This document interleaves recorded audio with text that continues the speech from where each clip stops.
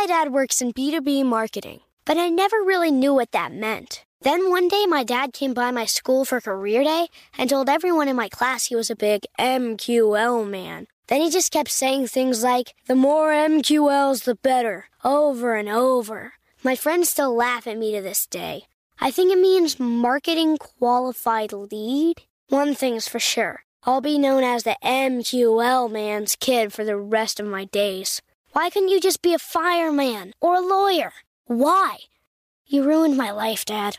Not everyone gets B2B, but LinkedIn has the people who do. And with ads on LinkedIn, you'll be able to reach people based on job title, industry, likelihood to buy, and more. Start converting your B2B audience into high-quality leads today. We'll even give you a $100 credit on your next ad campaign. Go to linkedin.com/customer to claim your credit. That's linkedin.com/customer. Terms and conditions apply. LinkedIn, the place to be, to be. Welcome to Before Breakfast, a production of iHeartRadio. Good morning. This is Laura. Welcome to the Before Breakfast podcast. Today's tip comes from Lindsay Pollock, who's an expert on generations in the workplace. Her new book, The Remix, looks at how smart managers work with diverse teams. One productivity strategy she suggests? Hold office hours. You might remember this idea from college. Many universities require professors to hold office hours. The professor hangs out in his or her office, ideally with the door open. Students can come to ask questions or discuss topics during this time.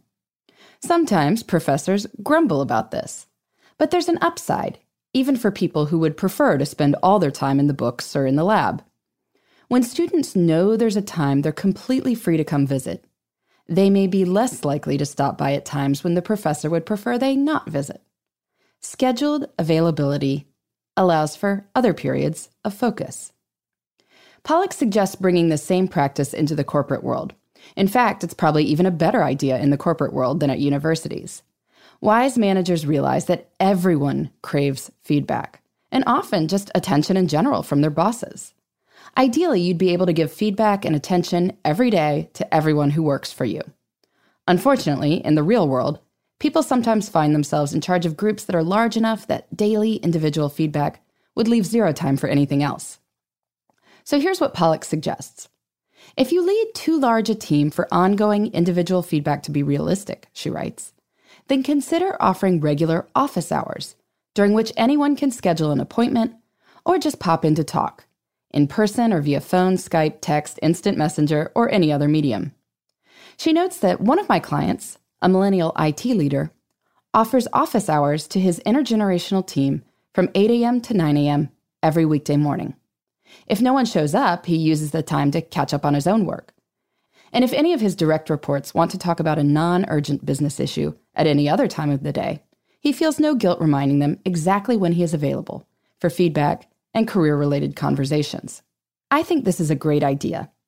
One of the most common questions I'm asked is about how to handle distractions in the office. I ask follow-up questions to figure out what those distractions entail, and people often mention colleagues stopping by to chat. I recognize this can be annoying if your colleague wants to come talk about that crazy thing that happened with his house renovation, and you're on deadline. But here's the thing. Once you're in management, interruptions from the people who report to you aren't exactly distractions. In many cases, they are the core of your job. You want people to trust you, so they take critical feedback and follow in the direction you lead. You want them to want to do their best work for you. And people only want to do their best work for people who seem genuinely interested in them. While a professor could get away with having office hours on just Thursday afternoons, if you make people wait a week to see their managers, they're not going to be happy about it. So the hour-a-day idea that Pollock suggests works well. Maybe it's 8 to 9 a.m., like the IT leader she spoke with, or maybe it's 1 to 2 after lunch, or 4 to 5 at the end of the day. Figure out what feels right for you. And even if you're not in management, you might figure out ways to indicate that now is a good time for drop-by chats, and other times are not so good. Some people do this, whether intentionally or not, by putting headphones in. Blocking your ears raises the bar for interruptions, though to make this work, you need times when your headphones aren't in, too. Otherwise, people won't honor the signal, And they'll be annoyed as well. Some teams decide to create quiet hours and then also collaborative hours, so everyone can get both kinds of work done. Some offices create the equivalent of the quiet car on the train, a conference room with a library-like atmosphere. If someone's in there, you don't bother them, except in an emergency. If they come out, fair game. Or you could think creatively. Productivity pro Laura Stack once suggested that open-plan offices that pride themselves on their whimsy could use thinking caps, some sort of wacky hat. When you wear it, you don't want to be interrupted. When you're not wearing the thinking cap, all is good. In any case, creating time when visits are welcome helps create time when people might be more likely to give you space. Being productive requires a bit of both. How do you balance interaction with focused work? I'd love to hear about it. You can email me at beforebreakfastpodcast@iheartmedia.com. In the meantime, this is Laura. Thanks for listening, and here's to making the most of our time.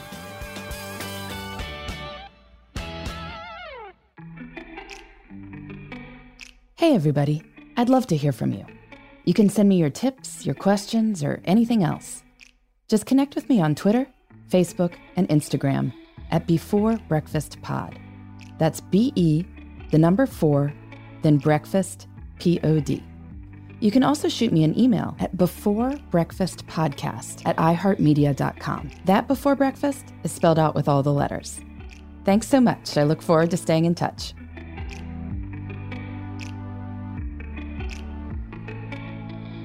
Before Breakfast is a production of iHeartRadio. For more podcasts from iHeartRadio, visit the iHeartRadio app, Apple Podcasts, or wherever you listen to your favorite shows.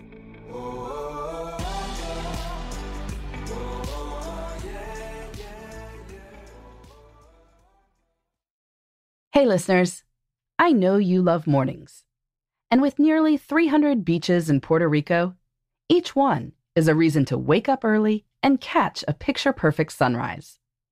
Puerto Rico has nearly 300 miles of coastline, and the island's diverse geography offers everything from secluded coves with white sand and crystalline water to stunning black sand beaches and beaches perfect for water sports.